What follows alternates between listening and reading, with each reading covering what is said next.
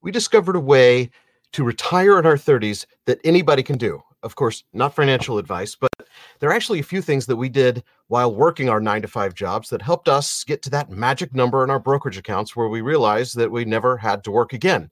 And no, the answer is not cutting out Starbucks and avocado toast, although being frugal does help. And we're not talking about the FIRE plan where you save and invest more than 50% of your income, but that would help too. And we're not talking about a retirement where you just move to a beach and never do anything ever again. Although I did buy a beach house a few months ago, and we'll be doing shows from there for the next couple of months. Everything that we do these days is because we want to. They're things that we're interested in. We've virtually eliminated the stress that most families have when it comes to finance. So today on Dumb Money, we're going to tell you the wealth hacks that we've used to jumpstart our brokerage accounts to allow us to retire early. This is Dumb Money Live.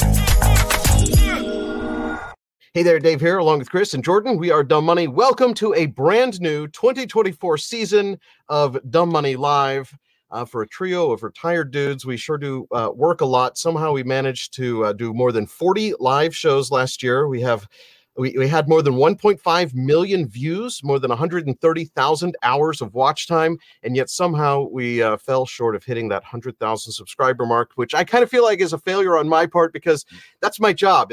My job is to ask you guys to like and subscribe at the beginning of every single show.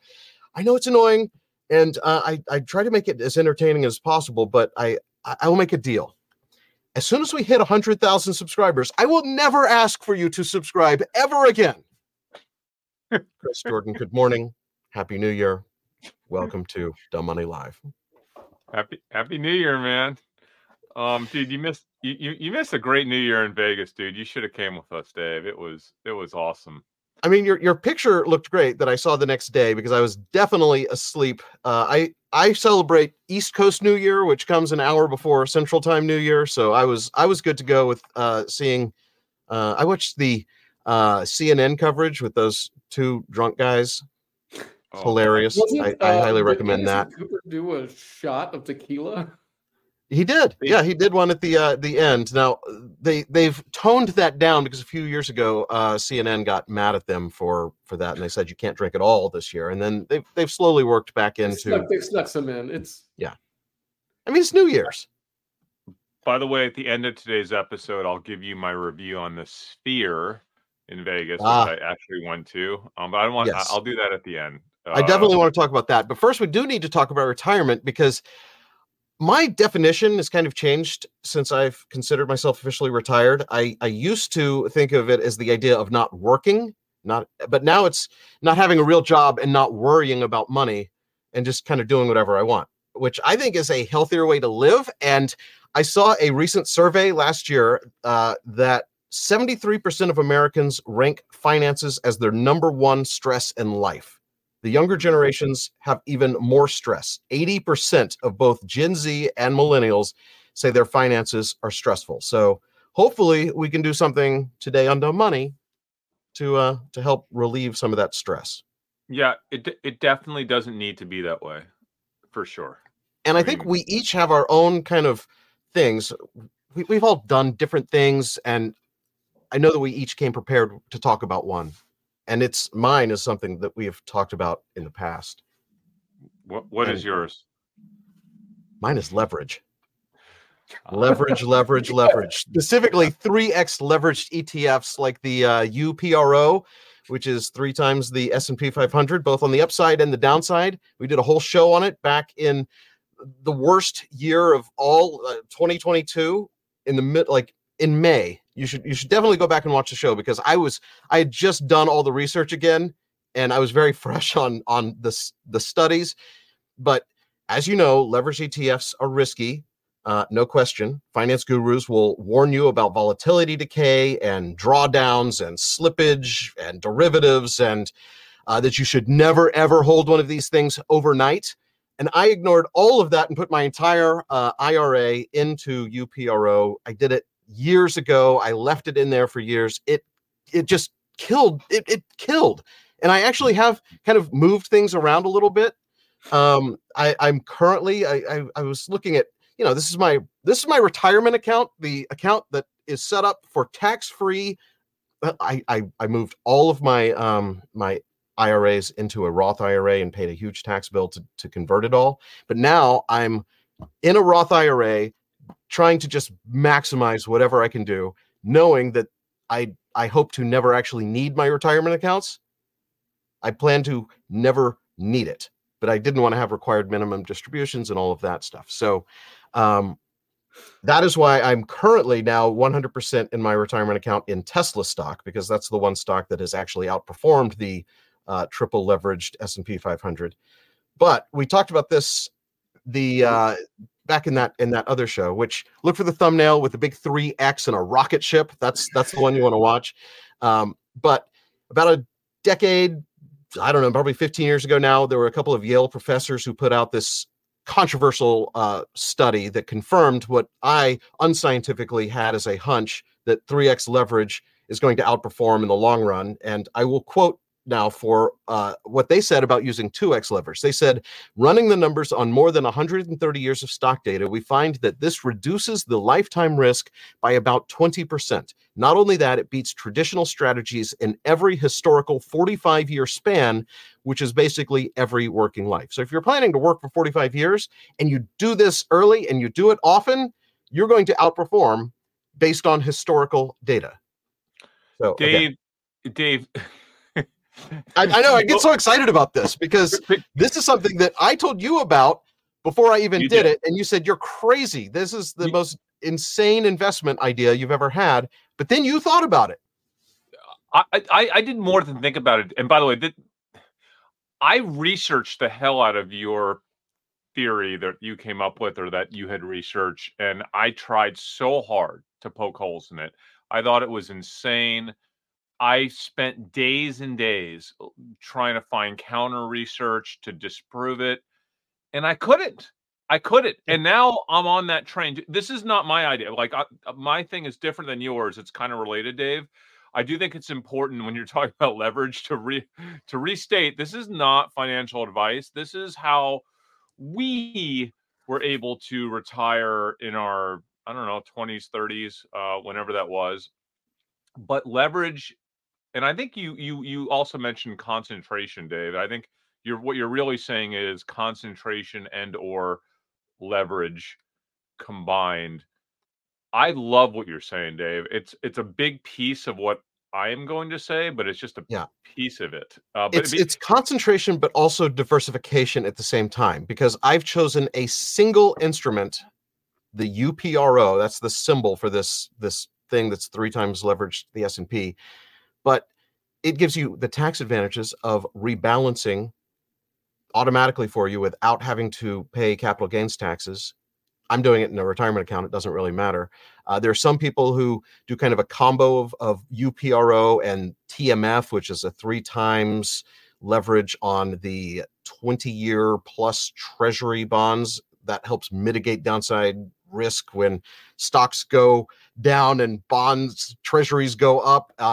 Which wouldn't have helped very much when they both were going down. But it's like you can look at people who have done back testing on this, and we looked at several studies that found historical data, because the UPRO data doesn't go back before 2009 when that fund started.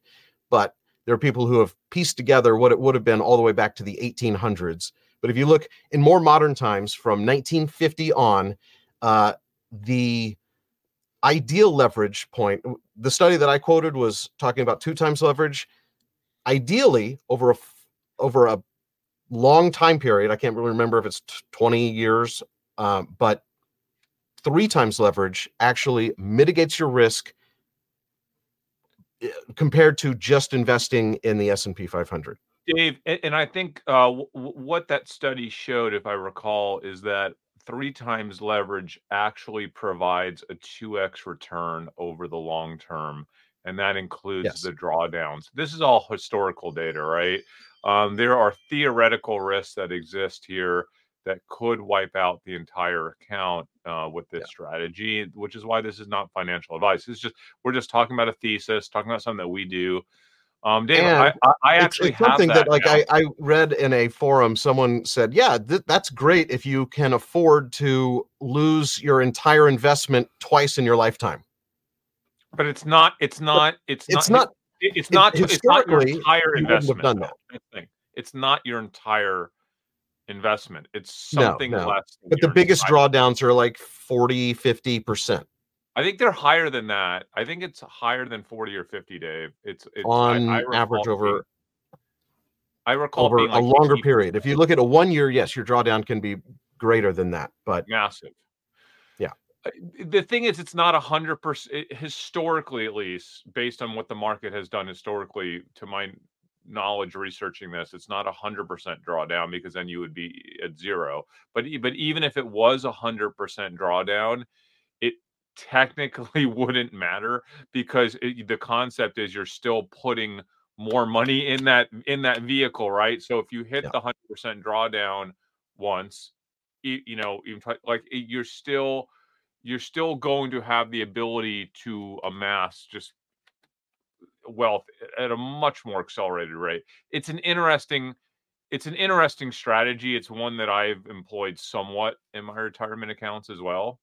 I'm also trading them, but I do have that triple leverage ETF. all right, so that's mine. What is your go-to wealth hack? Well, mine I feel deeply passionate about. I think it is so incredibly important. And, so many YouTubers are out there saying, yeah, retire in your 20s, do this, get rich. And like, this is something that has been so real for me, guys. There's nothing that I think anybody will ever tell you in their life related to investing or your amassing wealth than this one thing. It is the ability to have a risk capital account, what I call a big money account, a completely separate investment account that is separate from the rest of your money, that you treat differently, where you take big, concentrated, levered risk, where you invest like a millionaire, where you invest like a billionaire, where you do the same thing that guys like us now do every day, because you're not concerned with losing the money, because the money is designated to grow quickly, right? Yeah. This big And that's money essentially account. that's how I treat my retirement account. I treat that as my big money account. But here's the difference, Dave. I don't treat it quite as leveraged and risky as I imagine what you're talking about. No.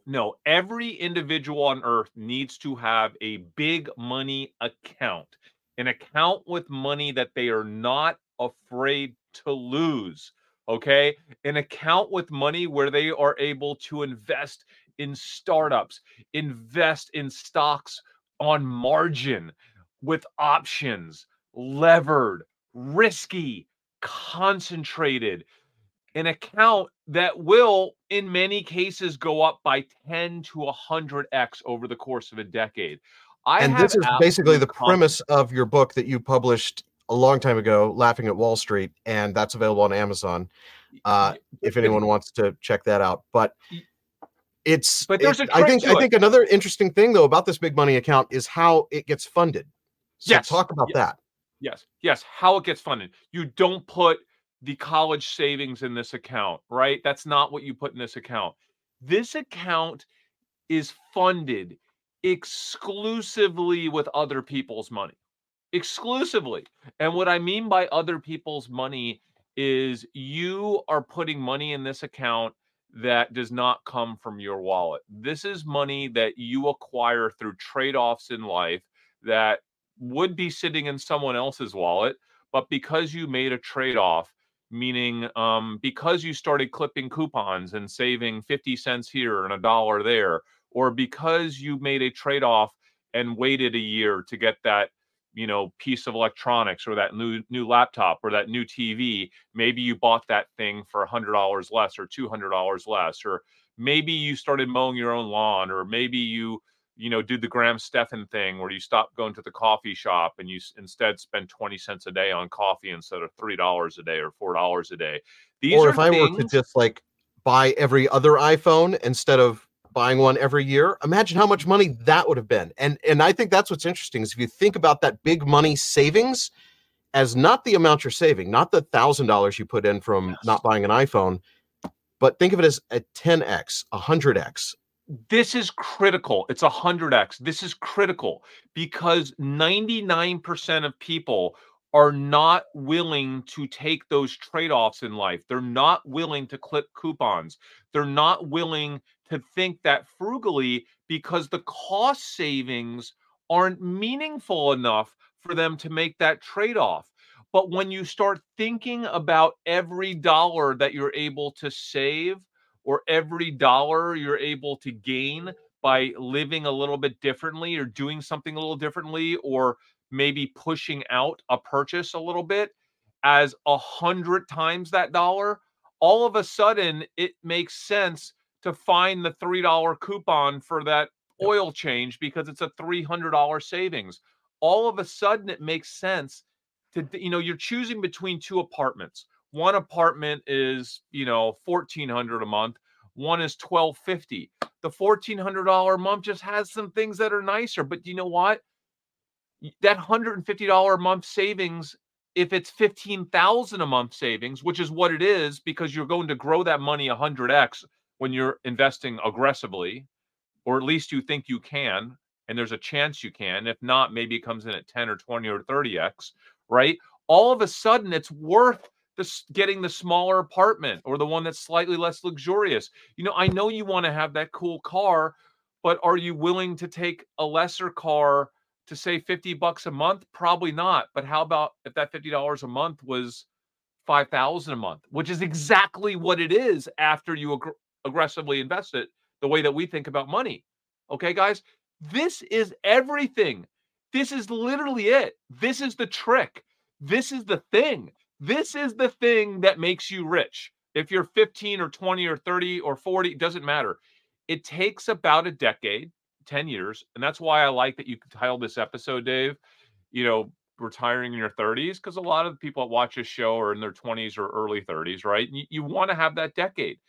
You spend 10 years living like that. 10 years, not 30 years, just 10 years making trade-offs, clipping coupons, getting your hair cut every 5 weeks instead of every 4 weeks, mowing your own lawn instead of hiring, like all the stuff, right? The Graham Stephan stuff.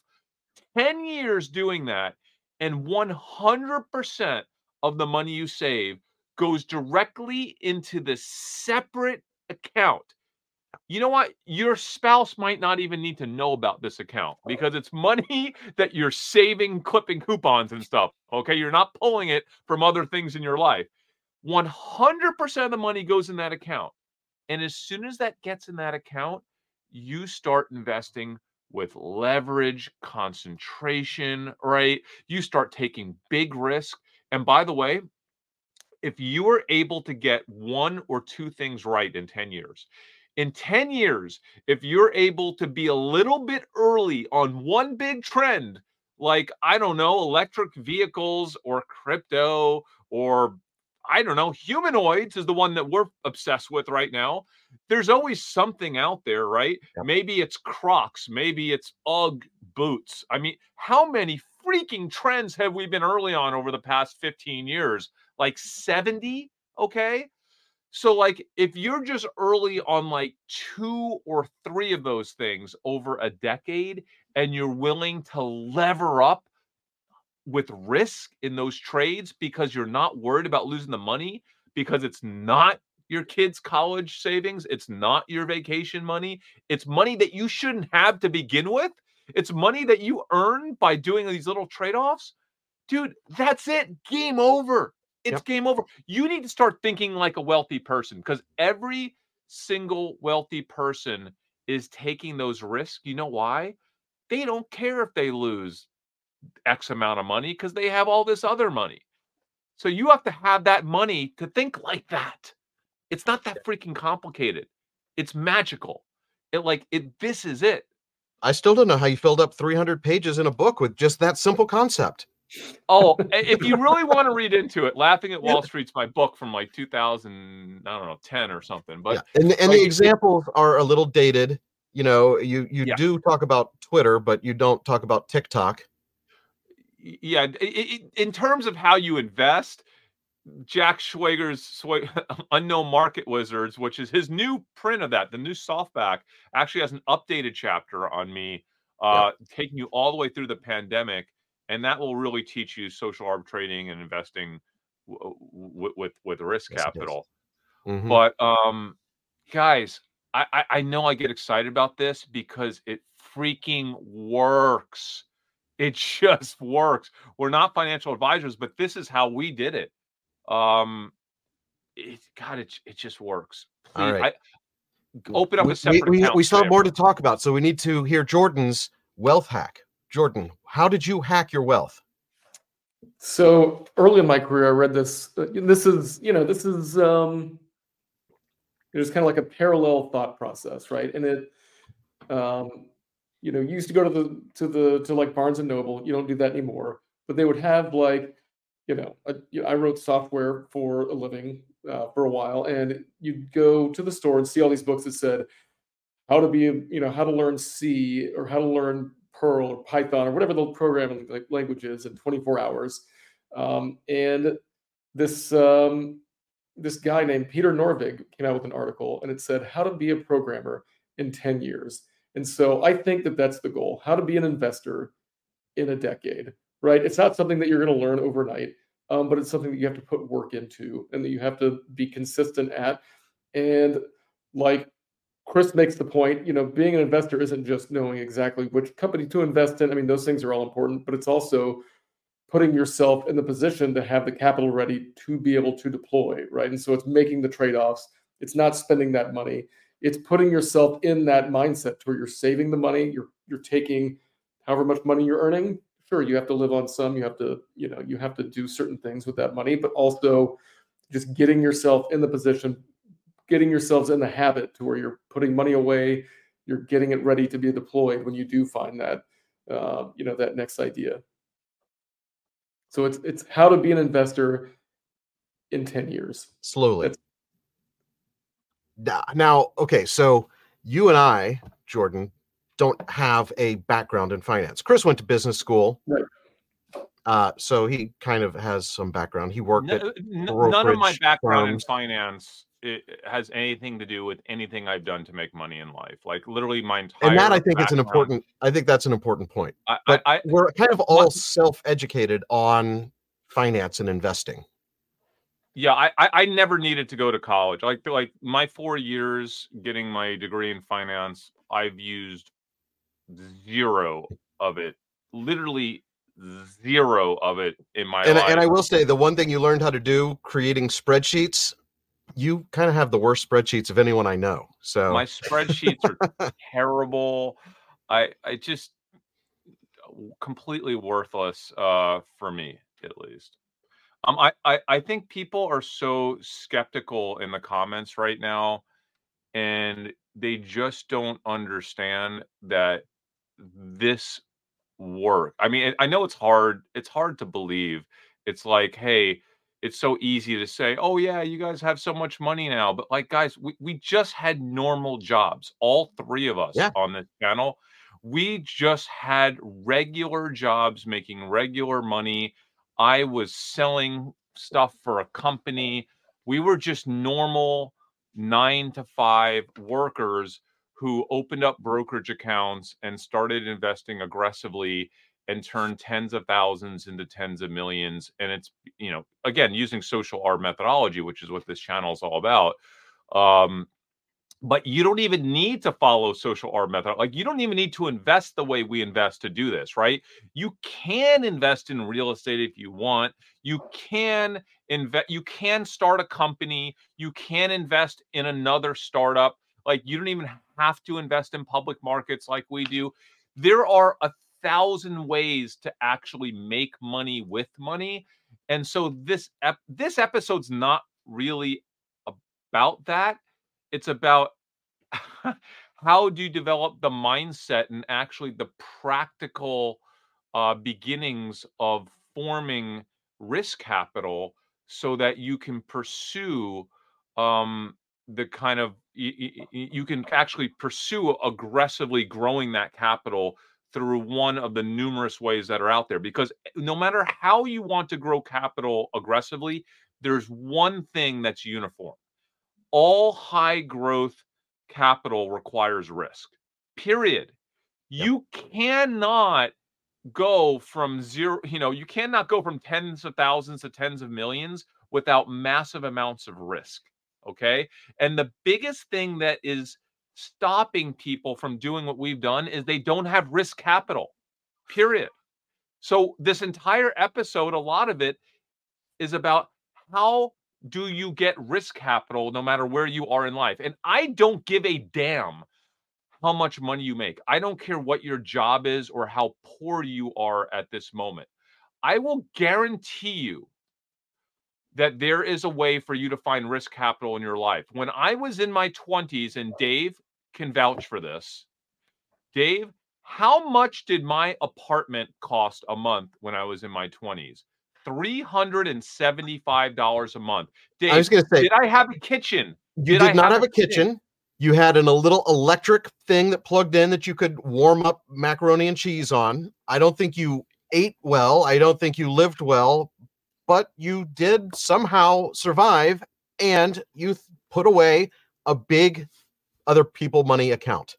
Dave, how much was my weekly income during that time of my life? I have no idea. It was something insane, like $100 a week or something. No, right? no, I made $475 to $550 a week.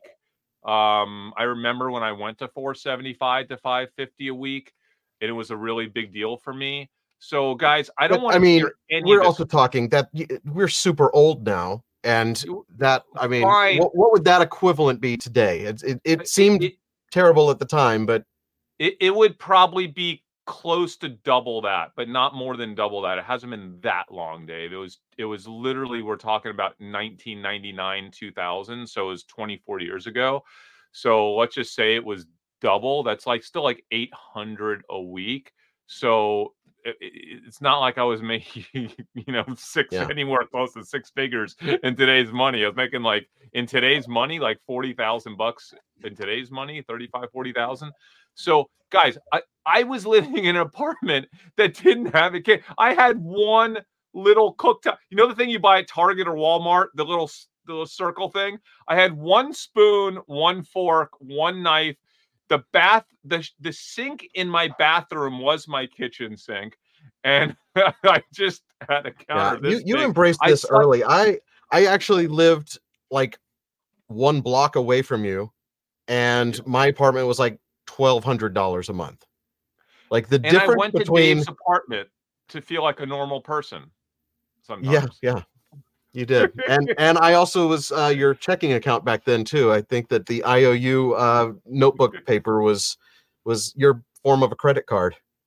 Yeah. So I was thinking this morning, actually, I would love to do a TV show where, how Graham is so into being frugal, because I don't really spend a lot of time talking about being frugal, but just going into just random people's lives who just claim that they cannot get ahead and just completely just finding ways. Because I swear I will find ways.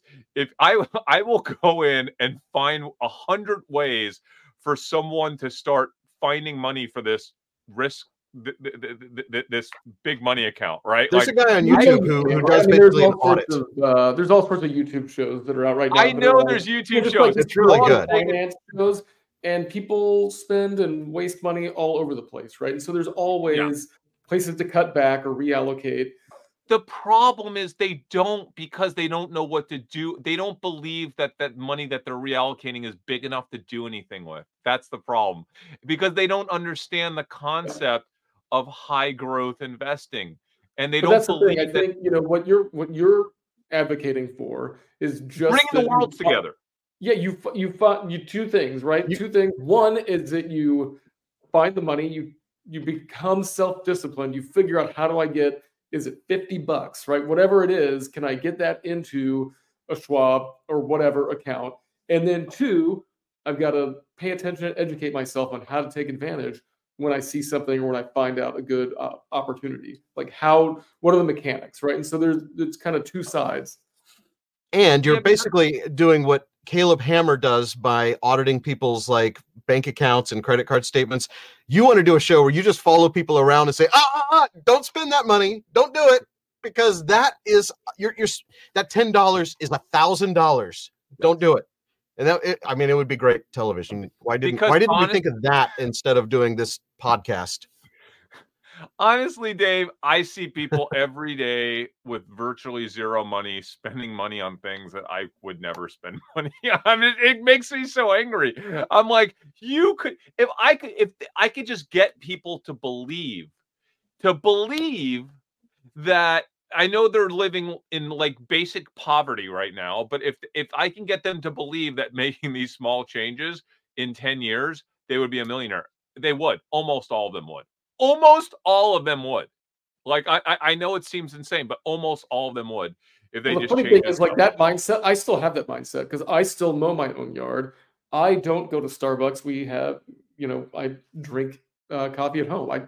There's things that I don't indulge in because I've developed those. You definitely are the thriftiest person I know in your tax bracket. This is where I diverge from Jordan. This is where I diverge from Jordan and where I diverge from guys like Graham Stephan, because I'm at a point where I did that for a long time. I did that because in my mind I'm going to do this for this period of time, and I'm going to get out of this hole, and I'm going to get to this place. And now I did, right? So like now the things that I enjoy more than anything in the world, you know this, Dave, I love going to my coffee shop every day and not only buying my coffee, but tipping a few dollars. And I'm like friends with everyone who works in the coffee shop. I tip them a few bucks, and like I spend an hour and a half there. And I love that someone does my lawn because I just don't enjoy doing the lawn. I know Jordan likes it. I don't enjoy it. I like doing other things, and my time is really important. And I'm still fairly frugal, but the things I like to do, I'm not going to not have my coffee at my coffee shop because it's my community. It's something I love doing. But you don't have to do this forever. And I think that's what people don't understand. It's a short-term thing. It's like a decade, right? It's like, I don't care if you're 45, you're going to do this until you're 55. And then you have like a solid 30 years after that, right? Maybe more. Yep. So like, it's a decade. That's it. And by the way, it's fun as hell because the whole time you're doing it, you're not like, oh, I got $2. You're like, no, I just got $200. You're not like, oh, I saved $80. No, I just saved $8,000. So it's actually fun as hell because you get to all of a sudden, instead of like living like a wealthy person, you get to invest like a wealthy person. And there's really nothing more fun than investing like a wealthy person, getting to make risky investments that are not lottery tickets. They have reasonable chances, right, to really accelerate your wealth. And not every one of them is going to work out, but we know from history that a percentage of them do. And really the only obstacle is the inability to invest aggressively. If you're investing aggressively with concentration, with leverage, with all that stuff, sometimes it's not going to work, but over the long run, it works way, way better than investing conservatively, period. Like that is that not a fact at this point, right? Yep. Let's talk about what you're currently triple leveraged in, though, because I know that you sent me a screenshot of your brokerage account the other day, and in a day you made a life-changing amount of money all in one stock. It's one we've talked about on the show. Yeah, I mean, and that goes up and down. That was just like one day. That was Celsius, right? But the thing is, you can't make that investment with your normal money. Like a rational person would never have made such a large investment concentrated in one stock with just the idea that caffeine is the next drug that people are going to be addicted to, and Celsius has more caffeine, and Red Bull did well, and Monster did well, and this is already has this distribution. We had a whole show on that too, about the thesis behind why Celsius was going to turbo. And Dave, I'm already getting excited about going all in, levered, and concentrated on humanoids at some point in the next 2 years. I like that. That keeps me up at night. Like I'm just thinking, like I can't wait until that day when I say today is the day that I'm going to go in so hard and so levered on Tesla for their Optimus humanoid, because I feel like we're about to start this journey, this 12 to 24 month journey, when the rest of the world is going to see what I know is true at Tesla in their Optimus division. And everyone's going to see it over the next 2 years. And Tesla stock, I think, is going to go on this epic run.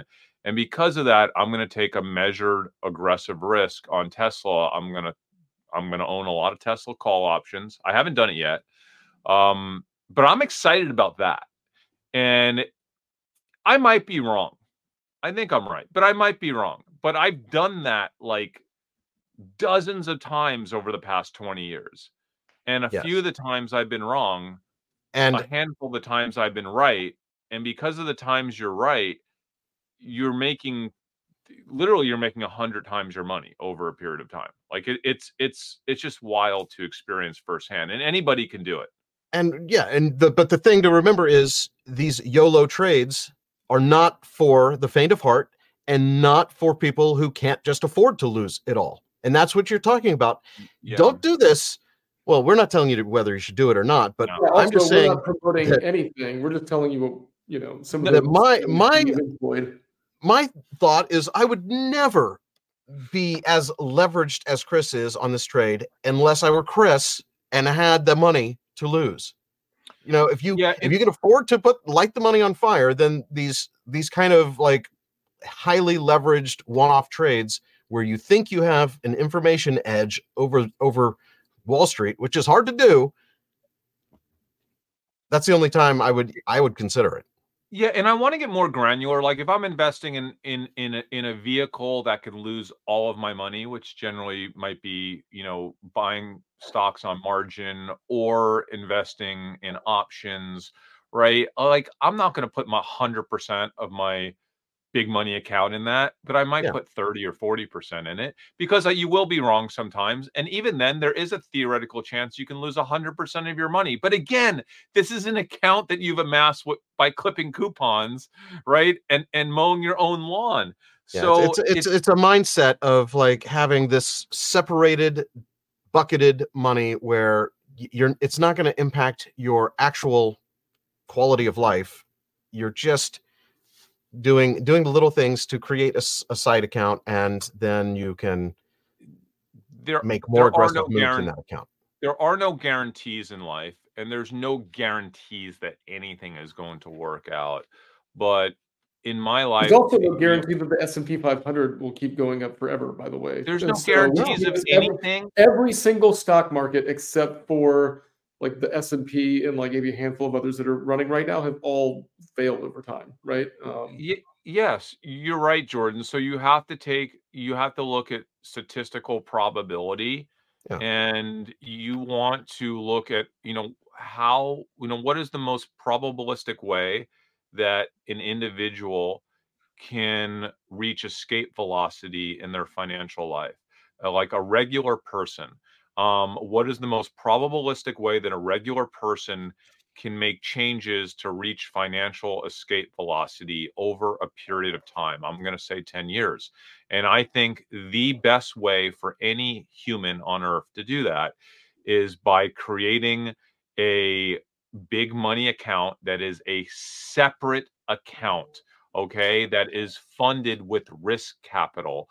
Funded with money that they're not afraid to lose, that they're willing to invest aggressively, that they're willing to invest the same way that a billionaire invests.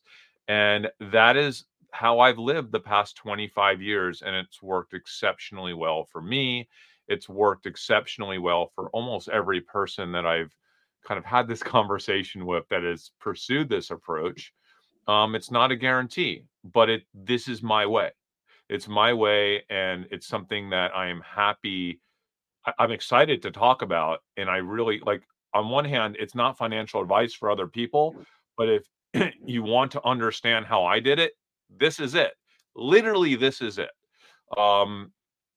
So, and it doesn't have to be investing in stocks either. And I knew that I had seen that this idea of leverage, my idea of the triple leveraged S&P 500 has proven historically to work in other countries. The researchers who I was quoting earlier looked at data from both the Japanese and the London exchanges and found that it also worked for 45-year time periods in history. Again, Yeah, history is not an indication of the future, and the stock market could end tomorrow, but I'm betting in my lifetime the S&P 500, the US stock market, is not going to disappear. And if it does, we have way bigger problems than my brokerage account. Something else catastrophic has happened if the US stock market disappears during my lifetime. Well, and also, if you start to see like big major warning signs of something coming, you're not just gonna like bury your head in the sand until it hits zero. Oh, no. You know what I mean? So no, I got out of all of this during the March 2020 collapse. Right. I want to say something else, guys, because there are a lot of skeptical people here. Listen, we're not the only channel that has kind of proven that you can grow money aggressively, right, over a number of years. People that don't know my background, I think audited returns of roughly 70% annualized, going on 17 years now of 70. And if you read Jack Schwager's Unknown Market Wizards, the softback edition that came out a month ago, he has a chapter and a half on my audit and my methodology. But I do want to say this, guys, just this year, forget about what we've been doing the last 5-6 years on YouTube. Just this year, my total brokerage account, total portfolio was up over 100%, I believe. That was just me eyeballing it. I think it was 2023. In 2023, you doubled your brokerage account yet again. Like I've been done that so many times over the past, 16, 17 years. And it's not a small account. And what's really interesting about that is, guys, I believe I've spoken about every high conviction trade I've done on this channel in close to real time. They haven't all worked out. Most of them have this year, obviously. But everything that we do, for the most part, we just talk openly about it. And it's right here. It's like in our Discord. Almost everything that I do, I talk openly about in the dumbmoney.tv/Discord channel. So whether you're following guys like us to get ideas or following other people on YouTube, it really doesn't matter. All I'm saying is there's tremendous information out there, right? Like, there are people that are doing spectacular things that are just sharing it with the world because they enjoy sharing it. I've never made one penny off of this channel. I don't have courses. You can't pay me money for anything. I don't know if we have advertising, but I've never seen a penny of it on this channel. But we do, only because it helps with the YouTube algorithm. If you don't if you don't watch the ad, it kind of why would YouTube show you free content? But what I'm saying is and we're not the only people. There are other amazing people out there that are sharing everything they've ever learned and everything that they do with the world just because they love doing it like we do.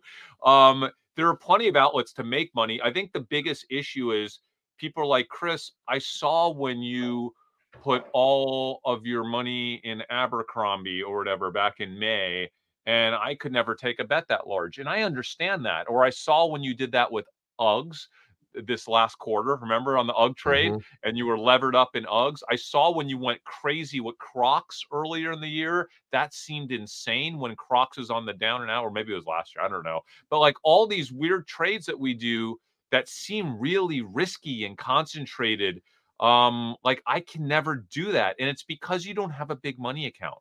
That's why you can't do it. And so what we're trying to express in this episode is it's not that anybody can do what we do. They just need to have risk capital to not be afraid to do it. And that is the obstacle. That's the hurdle here. And so this episode is about having that risk capital account. How do you do it? How do you fund it? Because that almost is more important than how you decide to grow the money. Whether you want to go follow these real estate guys, right? Like whether you want to go do the meet Kevin thing and start flipping houses, right? Like I don't know about that stuff. That's not my world. I'm sure you could make a crap load of money if you do that stuff effectively, but you also need money to do that. You need to put money at risk to do that stuff, right? So I don't know. All right. So I need to hear about your trip to Vegas and the Sphere. Yeah, I also want to say really quick, because people are talking about crypto and stuff. Listen, it's just not my area of expertise, but I do want to give some people credit. There was an opportunity to make massive amounts of money, and there probably still are on crypto. I don't want to talk about this halving thing. This is not the channel. We don't have the expertise on that. But even with crypto, if you have a big money account and you follow these crypto channels and you don't know if they're right or wrong, it's less risky if you're doing it with money, right, that is designed for high risk that you're not afraid to lose. So can't talk about crypto, but I will talk about the Sphere. Dave, it was technology-wise one of the most interesting things I've ever seen in my life. It was fascinating. It was a 50-minute movie, Postcards from Earth. I thought the movie was pretty cool. It was a little bit preachy, but you were going there for the spectacle. And here's the my spectacle, issue: did it deliver? Was it as impressive as you thought? Because we see all these videos, and then I saw one review. It's like, yeah, once you get close to it, it gets real low res and not very cool looking. And the preachy movie is talking about how to like be good to the environment, and spending $3 billion to build a giant video ball in Vegas, like, is that a good use of resources? So I would say it is worth seeing one time. If I was viewing it as through an investor's lens, I'm a little bit concerned about what the future is for Sphere. I think that movie is not it. The postcard movie is not it. My wife asked me when we left, she's like, would you ever want to go back? And I was like, I'm kind of old school. When I watch concerts, I actually just want to see and engage with the band. I don't want to see all the visuals. I've never been a big fan of all like the extra stuff that they have at concerts. I'm more about the music and the band and looking at the musician and stuff. So like, I don't think I would be that pumped to see concerts there. Maybe there's an application for Sphere that's going to be incredible, but I haven't seen it yet. And I don't really know what's going to be happening at Sphere 7, 8, 9 years from now, 10 years from now, that would get me to go back. I just feel like if the band is going to be what gets you back, there are shows that have been running in Vegas for decades and people keep going to it. And this is just a different venue. And I think that they're going to keep a rotation. They're not going to have the same band for a decade. But no, I think that could be it. And there are, everyone was saying the same thing. Like, this would be great for like a DJ that's doing like really cool imagery type stuff. But the seats are so like, what do you call it? Like vertical. It goes straight up, right? I don't think they want people dancing in those seats. Like, they just want people seated safely. So it's just like a giant Omni movie theater, basically, right? Because we had one of those in Dallas that was like, you could go watch nature movies and you walk in and you feel real dizzy because the seats go back and the dome is the difference is you can't buy $28 drinks in that. Let's be honest, it's way better than an IMAX. Okay, it's way everything about it. But an OmniMax, the OmniMax is the same dome, it's just not as big. Yeah, they should make the YouTube concert as a video that we can just like watch here. It's better than that, but I don't really know what the future is. I'm not super excited about it. Yeah. I wasn't excited about it as an investment other than the initial hype cycle. Like, this thing is what everyone's talking about. It made it on all social media. I don't even know what the stock's done. I'm guessing. This is just my prediction. There was a little spike and then it kind of dropped off. I don't even know. Is that right? Totally true. I think the coolest thing about it is still the exterior. That still blows my mind. Like, seeing that in Vegas was absolutely awesome. By the way, but it just runs ads all the time now. It's kind of become I an don't eyesore care. already. The ads are cool though. It's still awesome to see. All right. Lily asked a quick question. Do I have the same risk appetite for the charitable trust account as my taxable brokerage? Those of you who don't know, I had the ability to open up a charitable foundation a couple of years ago. No, Lily, you have to invest with the government's prudence rule. So there's no leverage, there's no shorting, there's no buying on margin. I don't even think I can use options. So I can't really invest my charitable account as aggressively as I would like. Unfortunately, I wish that wasn't the way, but I can't do But that. you're probably, I'm guessing, are still highly concentrated in a few small things. That's the one thing you can do that's more aggressive than having a broad basket of stocks and bonds. Yeah, and but it's treasuries really and- hard for me to generate 70% returns in that account. I can kind of go for 15, 20, 25% returns. But without leverage, it gets tough. So how long are you going to keep this up? Are you going to at some point just say, okay, I can actually retire from actively trading my account? Because while we're retired, we don't go work anywhere. You are constantly working on trade ideas. Yeah, Dave. I mean, no, never. I will do this to the day I die. I mean, I have ambitions to grow. Do you have anyone like, you should probably designate me as the ability to just like pull the key on your trading, so that once you have gone senile and you've just lost your mind even more than you already have. You've been saying this for someone who can like pull a trigger. Dave, you've been saying this for a long time, and I think about it now, and Dave really thinks that I'm going to go senile and start going crazy at some point.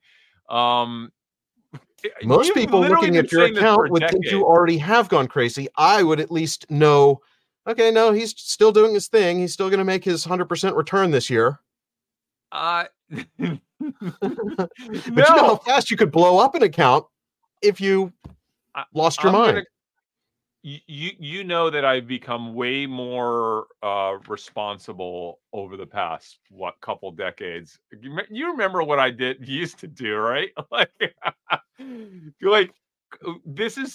used to get cash advances off of my credit cards to then go buy stock on margin and options. Yeah. Okay, so I was cash advancing to buy options. And yeah, that's how I went broke in my 20s. That should have been your other book, How I Went Broke in My 20s. Financial advice on this channel, but I don't think that that's a good idea. Oh, I'm pretty sure that specifically that is not a good idea. Do not get cash advances on your credit cards to go buy stock options with. That is never. Speaking from firsthand experience on that one.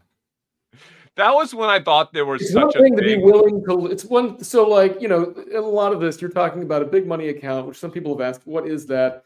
It's an account that when you place a trade, like, this is just an example, but if you place some big, heavy options trade, you've got to be willing to lose that money, right? So you've got conviction, you've got a reason for doing it, you've got the whole story down, but anything could go wrong and you could lose a significant portion of that, right? So this big money account is so it's one thing to say I'm willing to lose this money in a trade. It's another thing to say I'm willing to lose money that I don't even have on a trade that now I'm going to owe. So that's Jordan. The way I've always thought about it is I was always willing to lose about a third of my account portfolio on a bad trade. So I was placing a bet that I would never make 3 catastrophic trades in a row, and I never have.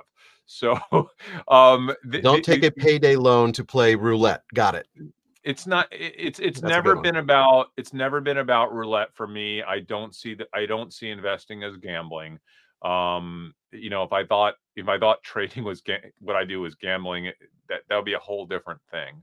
That's not what it is. You don't generate 70-ish% returns annually for 16, 17 years through a gambling model, right? That's just not how gambling and probability works. What we do here on Dumb Money with social arb investing is truly special.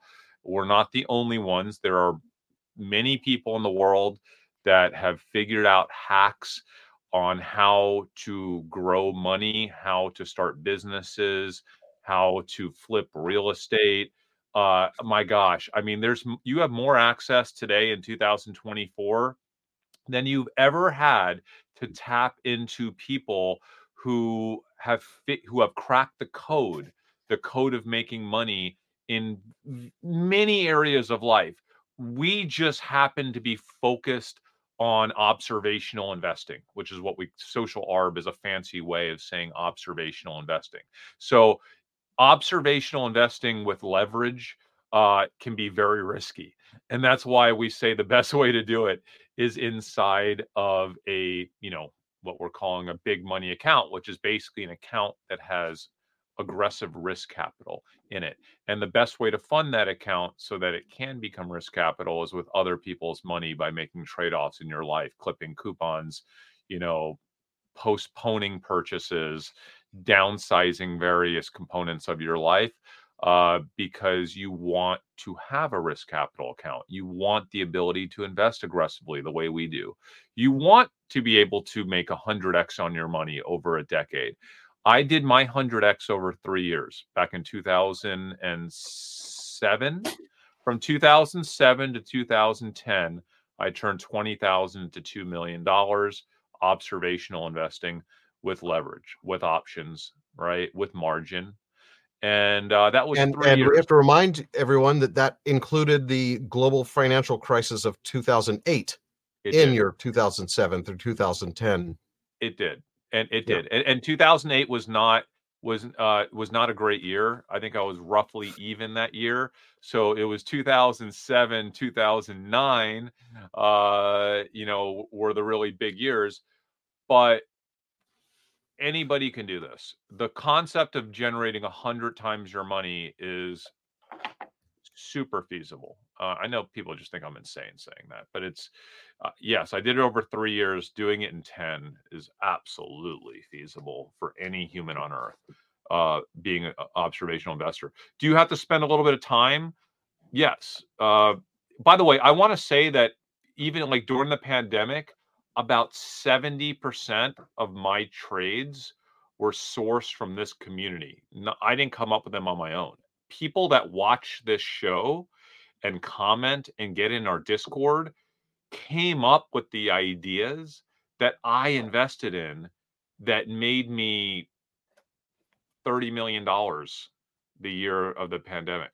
Okay. So like, it's not that I'm some genius. It's that like this concept is genius, right? And the people that are watching this show that are active in our community, in many cases, are better than me when it comes to surfacing this stuff, are better than me when it comes to vetting it. Now, I've been doing it a long time, so I'm pretty good. And I contribute to that process of surfacing ideas, observational investing ideas, and vetting those ideas and poking holes in the thesis. But I can think of a few dozen people in our community that are doing it at the same level as me. And thank goodness, because I'm still getting a bunch of my trades. How often do I text you guys? I'm like, you need to get in our Discord because you're missing out. Specifically, because I know it's great. And by the way, it is free. We don't charge money for anything that we've ever done. And dumbmoney.tv/Discord is the way to get the invite that is free. If anyone ever asks you for money with our faces attached, that is not us. But it's a great community, and there's a lot of really good ideas being generated there. Trade research channel in the Discord where I hang out every few days. So Discord, it can get pretty confusing. Like, where do I go once I'm in there? And like the trade research, I think is what it's called, channel is where I generally kind of pop in there and share my ideas. And I think those are where some of the pure social arb ideas are shared in the channel, which is what I like the most. And again, I want to address, there's like a lot of skepticism, but there's nothing to be skeptical about. We're not selling anything. We're not advising you to do anything. And so I think the thing is, as an individual investor, you have the opportunity to either make a trade or not make a trade. And it's either going to go well or not go well, right? And that's all your decisions. We're just sharing, sharing what we've learned. We're not giving advice. We're not telling you to do something. So there's nothing. I want to comment on Passive Income Investor. If you wanted to see my last 3-year returns, I want to say that Jack Schwager re-audited my returns, and he just published them this last month in his updated version of Unknown Market Wizards.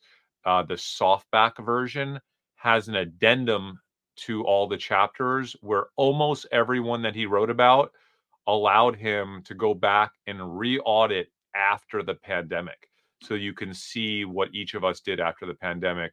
So they're in there, and I just shared with you in this episode what I did this year, which would have been after his audit, because his audit ended in I think February of 23, February 23, and I just shared with you what I did this year, which was about roughly more or less 100%. So yeah, if you're interested, don't take my word for it. Go in there. You can read his audit and not just mine, but other people in the book, if you're really that interested. So I was just looking to see if he might have tweeted any of that, but he tweeted back in October with the revised edition, published November 7th. Yeah. Guys, this is I know we're all over the place, but this is a good episode. I love that, Dave, you focused on leverage and concentration, because I feel, and Jordan, you are focusing on the importance of having to have again, same thing I said basically, right? Having to have that risk capital. Yeah, for me, I'm not as risky as you, so I don't, make the same types of bets you do. But I think that there's this book that I read. It's called Thinking in Bets, right? And I think it's a good way to, think about investing, right? Is that but you have to have that capital available to be able to invest. It's psychological, and I think people right. don't understand. I talked about this in my book. That another great book that I think everybody should read is Morgan Housel's book, The Psychology of Money, and that kind of lays out some of the same ideas. Now, Morgan Housel really only invests in index funds, and again, if that's going to be more comfortable, I don't think that that's a bad idea. But what he's more advocating for is just that mindset of being consistent, saving, like always thinking about it and not wasting, you're not wasting money on things that you shouldn't waste money on. So I think there's a lot of good concepts you can come up with. Speaking of Morgan Housel, Jordan, he was in the movie that we were in, This Is Not Financial Advice, which is having its LA premiere, I think, on January 10th. I want to say it's January 10th, and you can Google, I don't know where their link is, but you can go to Twitter or Google This Is Not Financial Advice. The Los Angeles premiere is, I think they're selling tickets to that. I would imagine a lot of the people, including Morgan, are likely to be at that premiere event. And I think anybody can buy tickets. So I wish I had a link or something. Maybe we can add one later to this episode. In the description, maybe, Dave. I'm looking for it. I can't find it, but can we add one later in the description? Well, we can add we'll add it to the description.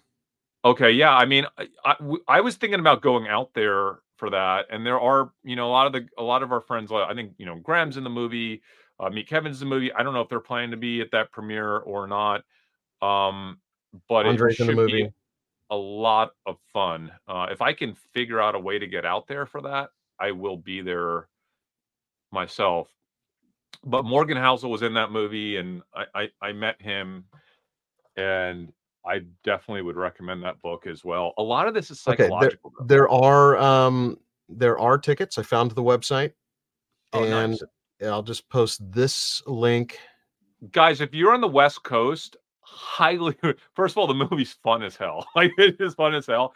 But we had so much fun at the New York Tribeca Film Festival premiere, and I would highly recommend, honestly, go get some premiere tickets. It's going to be a lot of fun out in LA, and I'll definitely be there if I can be there. The movie's kind of about Dogecoin, but not really. It's really about.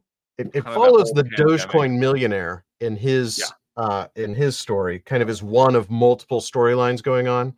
So the website is this is not financial advice. TINFA film.com. So this is not financial advice. The abbreviation TINFA film.com. Yes. And you can get tickets to the LA premiere. Let's see if they still have any.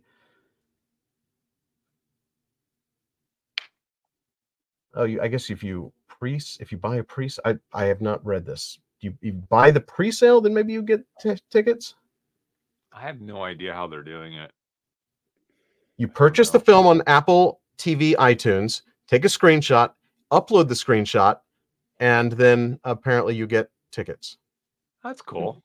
Yeah, I like that. So basically, when free. does it come out on Apple TV, Dave? When's it out on Apple TV? Well, let's see. You can pre-order it now. Do they have a release date? I think it might be this month or later this month. Be the first to know when the film is available. Maybe they don't yet have a release date. All right. I think it's later this month. This is awesome. We're going to do more of this kind of just, I think, general kind of wealth building, financial literacy stuff this month of January. I think it's really important. You know, we spend so much time focusing on trades, but the trades are meaningless unless you have the proper mindset and, you know, structure in your life and capital to pursue this type of methodology that we talk about. And that's probably even more important than the trading itself. Because quite honestly, if you do this and then you do nothing else but aggressively invest in leveraged, diversified ETFs and stuff, you'll probably still crush it in life, right? Financially. You don't even have to do any social arb investing. You don't have to do any of the stuff that we actually do to crush it. It's more about figuring out how to put risk capital at work aggressively. And Dave, to your point, leverage, right? Leverage is everything, whether it's real estate. Well, I think that's kind of the point of Morgan Housel's book, and not really the leverage part, but just the saving, the consistency, the putting money to work, the thinking in bets, the putting money in the market for growth in the long term, which is another way to go about it. You don't have to place these individualized bets. There's more concentration power by doing those things. There's also more risk, right? And so it's it's just a different. There's all sorts of different ways to go about it, but the biggest thing is you need to be able to have the money to be able to invest. But risk doesn't matter. It literally almost doesn't matter over the long term if you have it bucketed correctly, right? That's what's so fascinating. Like everyone's like, I don't want to take a 90% drawdown on my money. I don't want to lose 90% or 95% of my money. Like that's crazy. Is it? If you're investing for a few decades, like, is it the end of the world if you have 1 or 2 times when you have a 90% drawdown? If the rest of the time your money's compounding at like 25%, 30%, right? Like that, it's a mindset. Yeah. Well, I think, it depends on how, but again, there's a million different ways to go after something like this. If somebody were to put 30% of their entire portfolio into, a single options bet, then that's pretty risky, right? And so losing that chunk could set them back quite a way, right? But if they've got something like 5% of their portfolio set aside for high risk investment, maybe that's a different strategy. I don't know. I'm not here to tell people how to manage their money or what to do. But Jordan, you could also have different risk buckets. You could theoretically have that's what I'm saying, right? But then you still need to be able to, and there are different approaches to this. There's barbell methods. There's all sorts of ways to bucket your risk. And I think that there's cases to be made for each individual one of these. Again, not advocating for any of them. And I think, like Chris was saying, the beginning of the year is a good time to kind of rethink your strategies and rethink approaches. And hopefully we can provide some ideas that you might not have thought about. And the only way to do that is if you subscribe to this channel. Have to keep reminding you because we need to hit that 100,000 so that I never have to say that again. Please subscribe and please get a couple of your buddies to subscribe. Appreciated. But also, one thing is almost a universal truth. You generally, in most cases, you need to have money to make money. You need to have risk capital You need to have money that you're willing to take greater risk with to generate greater returns generally. That's the general principle that I wanted to get across. And so bucket your money so that you have money that you're not afraid to take risk with, that you're not afraid to lose, that if you have to take a devastating loss in that account, it's not going to impact the rest of your life, right? Don't intermingle funds. Learn how to bucket your money. Open up a big money account today, and start clipping coupons tomorrow. Okay. Period. Like, do it. You know what? I would say today, go follow 10 YouTube accounts that are about being frugal and finding ways to find money in your life. Those crazy ladies, go start following them today. They There's a should really be good your one. new Do idol. you know the guy's name that's out of Austin that does it? Where he just like goes through people's entire, financial life. No, Yeah, it's but Caleb it- Hammer. we need to partner with It's a good those channel. people, though, Yeah. because I think the problem is most people think it's too cheesy to do that stuff. They think I'm not going to do that to save 4,000 a year or 500 a year, or 2,000 a year, because that's just embarrassing. But when I you do think it of that every 2,000 or month. 3,000 a Every year you month, save, I go through and just like do a little review, and I'm like, where did we spend money this month, and how can we become more efficient? I think that that's just part of being an adult, right? And being every single person or every family unit. It's almost like your own organization or company or bank or however you want to think about it, but you've got to think about it that way, in that you are responsible for your own financial future, and expenditures is one side of the equation that you can control, and then that leads you to be able to make decisions in the investment realm. yeah, but also, Jordan, there are other people that just will never be as structured or as responsibly thinking as you. And it's what I love about you. Some people just want to freaking hit a grand slam and get rich. Okay. And like, that's fine. I think that's okay. What I want those people to know, because I think there are so many people like that. There are so many people who are young-ish or not even young-ish, who just want to hit a home run. You're not going to hit a home run unless you have risk capital. That's what I want them to know. What I want them to know is you got to get in the game. And the only way you can get in this game is by taking big, risky swings. And the only way you're going to start taking big, risky swings is if you have risk capital. And the only way that you're really going to get that risk capital and not be psychologically bothered by the fact that you're going to get devastated when you lose it all the first few times, which is okay, is by opening a separate account and finding that risk capital in ways that are not coming from your paycheck, okay? That are not coming from your family money, that are not coming from your kids' college savings. You have to find it other ways. So start following those people that will teach you how to do that by clipping coupons and doing all the nutty Clipping things. coupons, Because think about this, mow your own yard. That's probably Yeah. $200 a month. Yeah, 200 bucks, you could make 12 different options bets, 200 bucks a piece. I don't know. I mean, that's it didn't cost you anything. And I'll just say I'm the worst at doing that. I was just looking at my own credit card statements, and I just in subscriptions, I have a separate credit card that I put subscription services on. I spend like $1,400 a month on random subscriptions. Jordan, I need your help. Caleb, I need your help. Okay, guys, I have a coffee date with my dog right now, so I've got to go. I told you, my dog is just hanging out in here with me. We have a coffee date every day. After all of this, I'm about to go spend $4 on a coffee and tip $2. But you know what? As you should. I've earned it. You lived like a pauper for a decade, so that you can enjoy your $4 coffees. If you guys would have seen my Ford Exploder back when I had that apartment, remember the Ford Exploder? We called the Exploder. Yeah, we named it the Exploder because it was tied. Wasn't the roof tied down by a shoelace or something? I had windows with silver tape, just because they wouldn't open or close. They were just stuck halfway closed, that were literally wrapped around my Ford Explorer. It was terrible. No air conditioning, nothing worked. Oh, I miss those days. Do you was really? All No, I right. don't. I would love to see you back in those days, just for a brief period of time, just to see what happens. See if you could survive one day living like you did in Los Angeles. That would be a good show. Yeah, I can do it. Going back to live like you lived in your 20s to see if you could even handle it today. All right, let me go get my $4 coffee. All right. With that, we're Dumb Money. Thanks for watching. We will see you again, hopefully later on. What is it? Thursday. We'll see you next week.